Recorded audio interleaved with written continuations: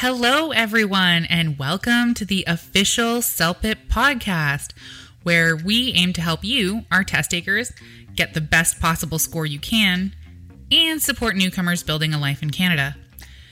My name is CJ, and along with my co-host Chris, we talk to a variety of guests from test takers, language teachers, and test raters to employment counselors and immigration consultants, just to name a few. We also bring in our in-house staff on the show to get their perspective. And they're the people who are in the company that work behind the scenes to make the CELPIP test available to you. Hello, Chris. How's it going? Hello. How are you, Chris? I know that you've been pretty excited about doing this episode for a while now. Maybe you can tell our listeners why? Well, I would say this is the most behind-the-scenes episode that we've ever done, because we're going to speak to a former writing rater and discuss the rating process a bit as well. I'm excited because I know this is something that test takers are going to appreciate. You know, a bit of insight into how their responses are assessed. Super interesting. And we're going to be talking to a special former rater, is that right?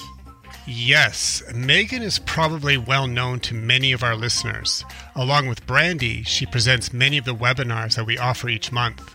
Megan's background as a writing rater gives her a unique perspective on the preparation process. And not only was she a rater, she was a benchmark rater.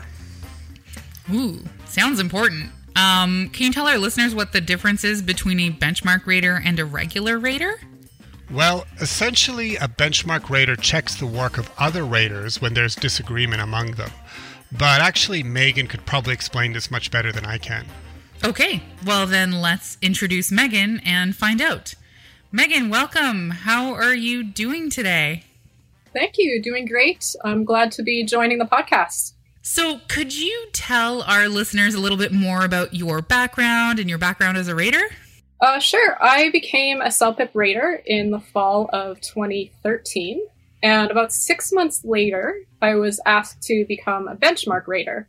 And that is somebody who's picked by the scoring team, partly based on their education or their work background, and then partly based on their performance, to basically handle rating responses that get very different ratings in the initial round of rating. So they need to be looked at again. They need to be reassessed. So I did both roles. I was both a regular rater and a benchmark rater until the spring of 2019, and that's when I got hired to the instructional products team. So that was about 5.5 years altogether. And rating test takers' responses was the main part of the job, but there were also weekly communications and exercises from the scoring team. And as a benchmark rater, I took part in conference calls with the scoring manager and the other benchmark raters. And in those sessions, we would discuss responses that we ourselves had found challenging, and we talked about how we would rate them and why. And that was really fun and also very valuable just for sort of establishing a shared perspective among all of us. And could you also explain the writing process for the writing test? You know, like how many raters and all of that? Yeah, so each test taker completes 2 writing tasks, and each of those 2 is randomly assigned to 2 raters. Those 2 raters, 4 altogether, work independently, and the response that they get, they rate it in 4 categories. And I won't go into detail about the categories, but you can learn more about those on our website and also at our Writing Pro webinars. So all of the 4 raters submit their assessments, and then the test taker's CELPIP level is calculated electronically according to all of those pieces of information. And what about your role as benchmark rater? So as you said, benchmark rating is what happens when the initial ratings in that first round don't match closely enough. They're too far apart.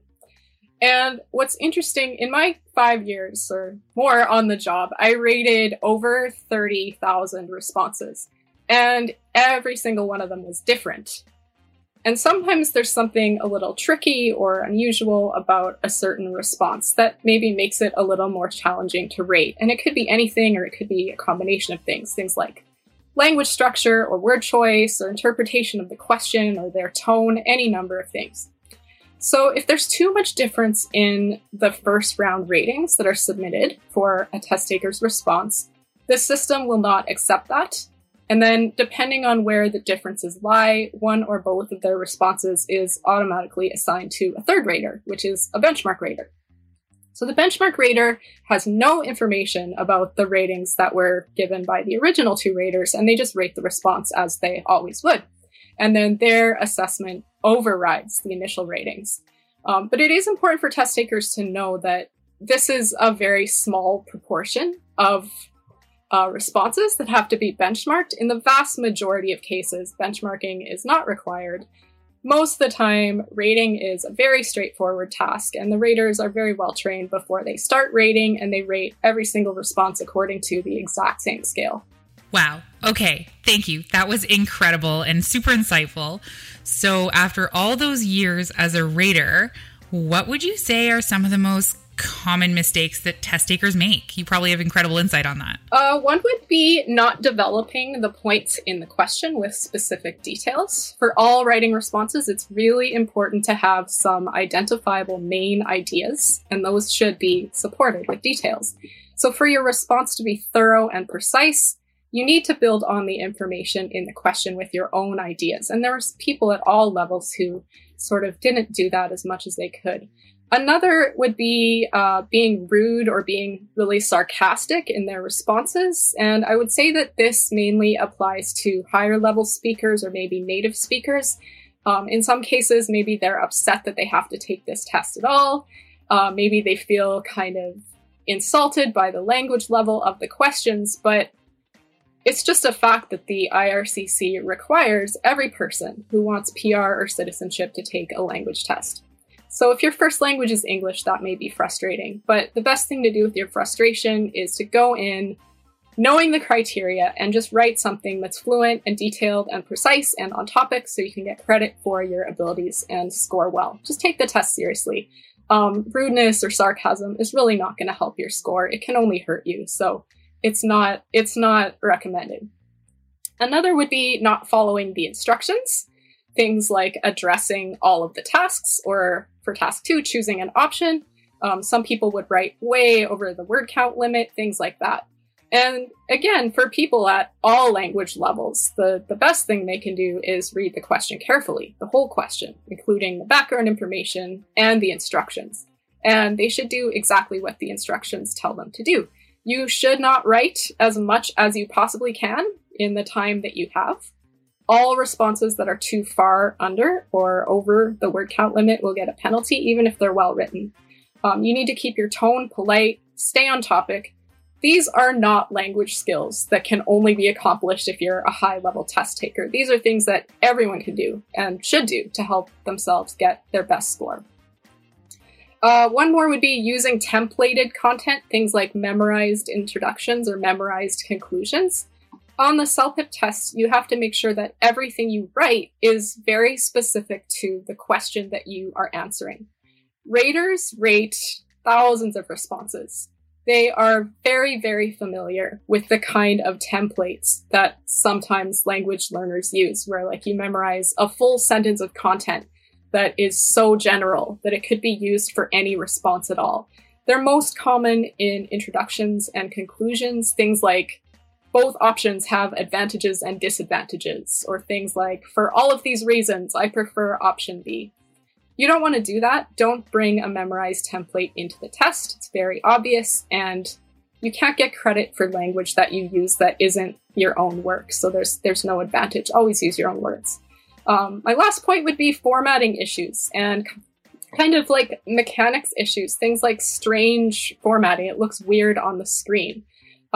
Not using paragraphing, using the wrong punctuation marks, actually pressing the wrong keys on the keyboard because maybe they are not familiar with the standard keyboard.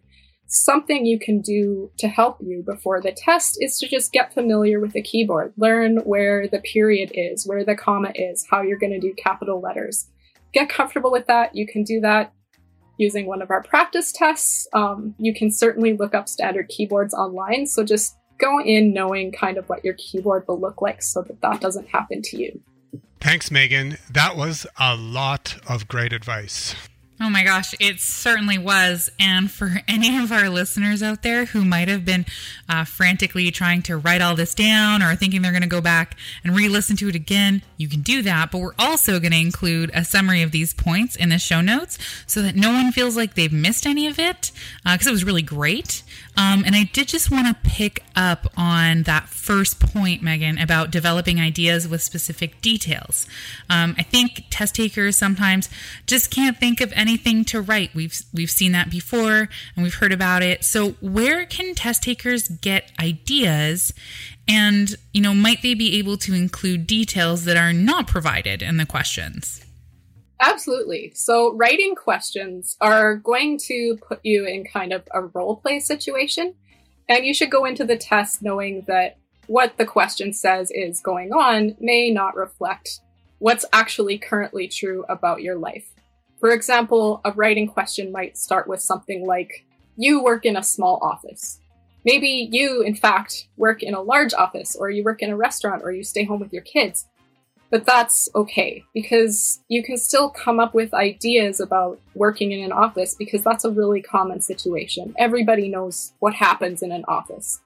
The questions are going to describe very general, open-ended situations that you can imagine and come up with ideas about.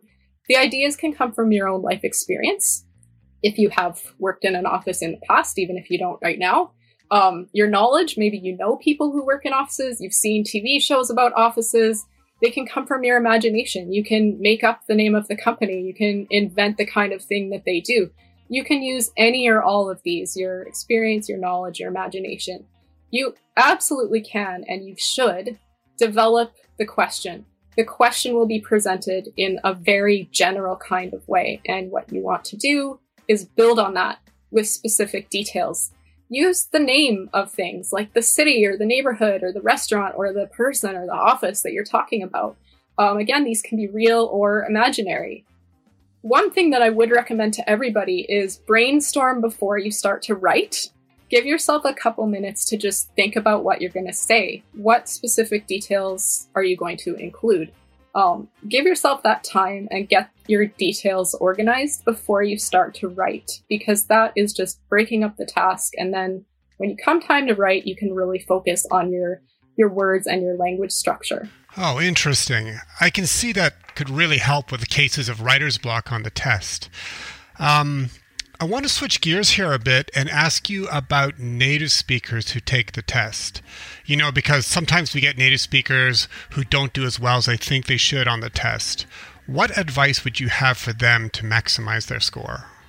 One piece of advice would be, like I said earlier, if you're frustrated about taking an English test, that is understandable, but stay away from expressing that in your responses. Recognize that these questions are written in fairly simple terms, and that is for accessibility reasons. It's not to be condescending to you. We don't want any test taker to lose the opportunity to complete a writing task because they don't understand the question. If you, as a native speaker, find the details quite simple and general, then you absolutely can and should develop those ideas with realistic and precise and more complex details. That's something you can and should do. Again, avoiding comedy and sarcasm, things like where you're just trying to be clever.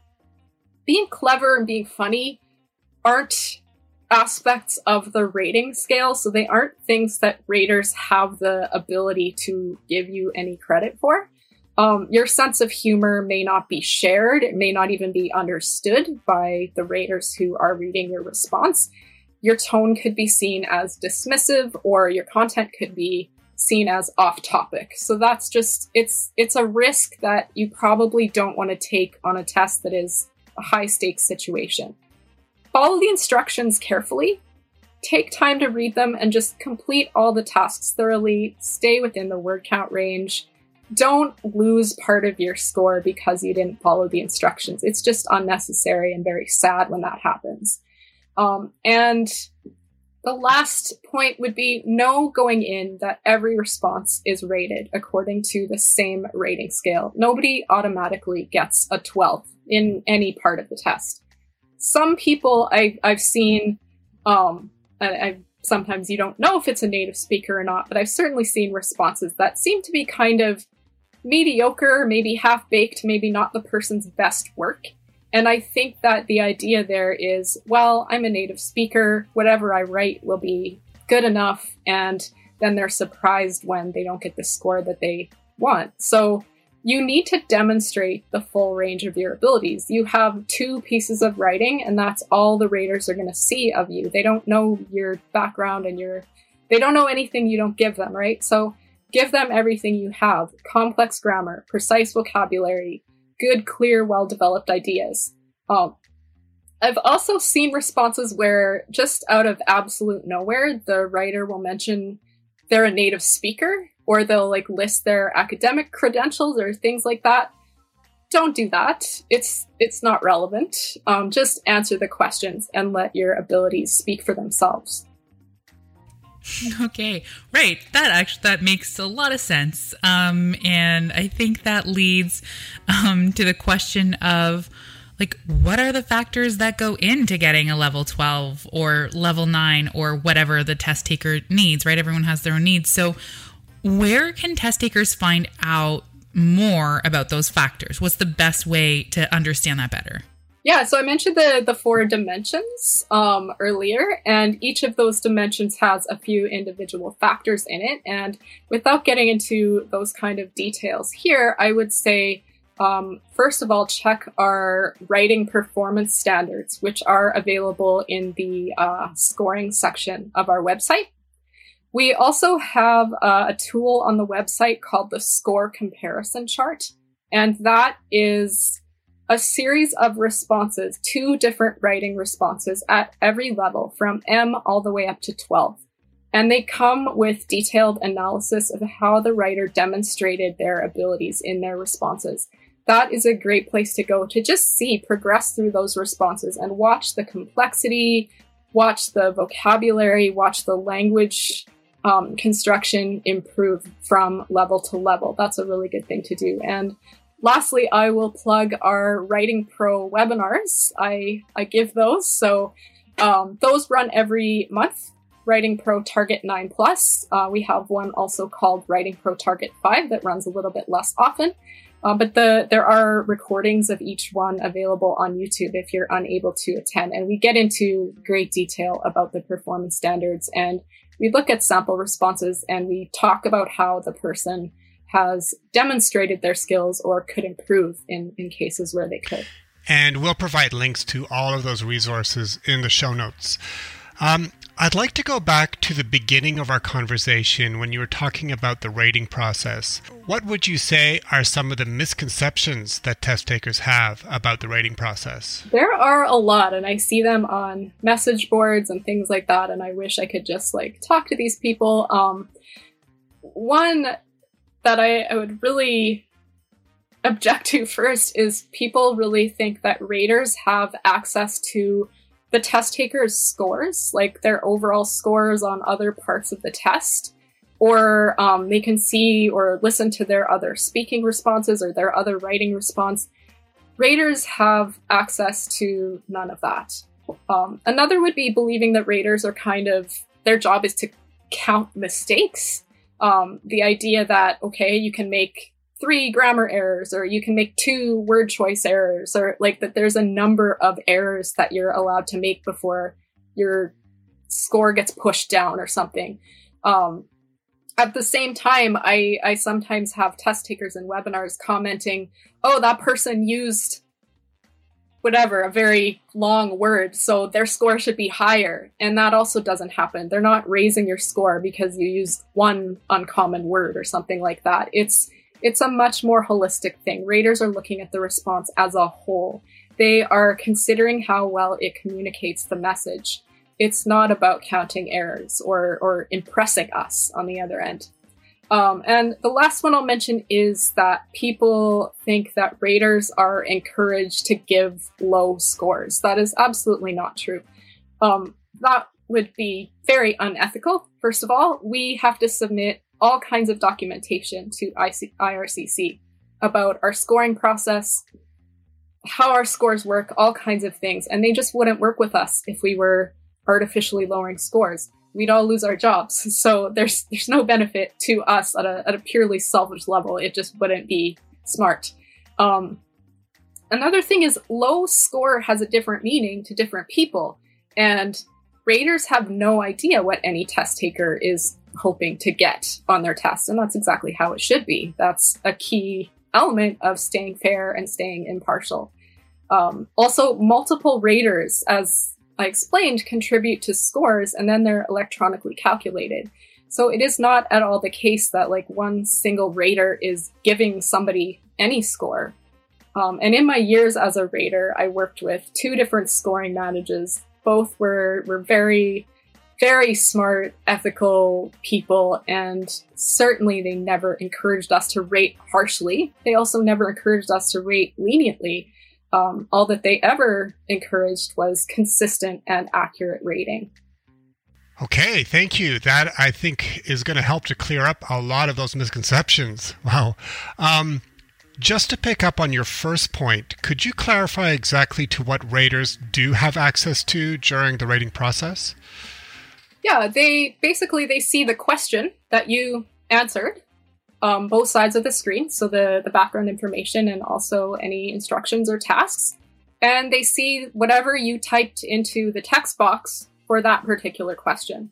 They have no access to any other part of your test. That includes your scores, your personal information, any of your answers to any questions on the test. They don't even see your response for the other writing task, the one that they didn't receive. Okay, thanks for clearing that up. So I actually wonder if you could clear something else up as well, because we sometimes hear test takers complain that their scores aren't even across the 4 skills. And, you know, we hear you, we see those comments, and they say that they may get higher reading and listening scores and lower speaking and writing scores. And I'm wondering what you would say to those who expect to get similar scores for all 4 parts of the test. Yeah, I would say this is less a rating question and more just a general language learning question. Most people are not equally good at all 4 skills, whether they're a learner or a native speaker. That really doesn't matter. Everybody has strengths and weaknesses, regardless of their language level. And the productive skills, and that's where you have to actually produce content, so that would be writing and speaking, those tend to be more challenging, especially for language learners. For most people, it's more challenging to start with a blank page or an empty recording and write 200 words or speak for a minute than to, answer multiple choice questions about a reading or listening passage. And I will say writing in particular poses challenges for a lot of people, and that includes native speakers. There are plenty of native speakers who have degrees, high-level positions, very high-functioning people whose writing skills are fairly weak or maybe not as developed as some of their other skills. That's very common. Okay, thank you so much. That makes sense. As you were speaking, I was like, oh yeah, I feel I'm hearing some of that I can definitely relate to. So thank you for sharing that. Yeah, thanks so much, Megan. I think our listeners gained a lot of insight into the scoring process of the CELPIP writing test today. Yeah, it was great to be able to focus on the topic of rating because we do get a lot of questions about it in our webinars, and there's not always time to get into all the details. And I think it's just really important that test takers have the fullest possible picture. Otherwise, they're going to get a very distorted picture of what we actually do to get a fair assessment of their English level. Yeah, absolutely. Thanks so much, Megan. This has been truly illuminating. I think you've brought a lot of much needed clarity to the rating process. So thank you so much again. So Chris, what have we got planned for the next episode? Okay, next time we're completely switching topics. We're going to take a look at some fun ways to build English language proficiency by talking about some of our staff's favorite books. If you're someone who enjoys reading and would like to get some recommendations of some great books to help you develop your English in an enjoyable way, this episode is for you. Okay, well, that sounds like it's going to be super useful, especially for all the bookworms out there. Until then, we hope your preparation is going well and that you'll join us next time. Bye. Bye, everyone.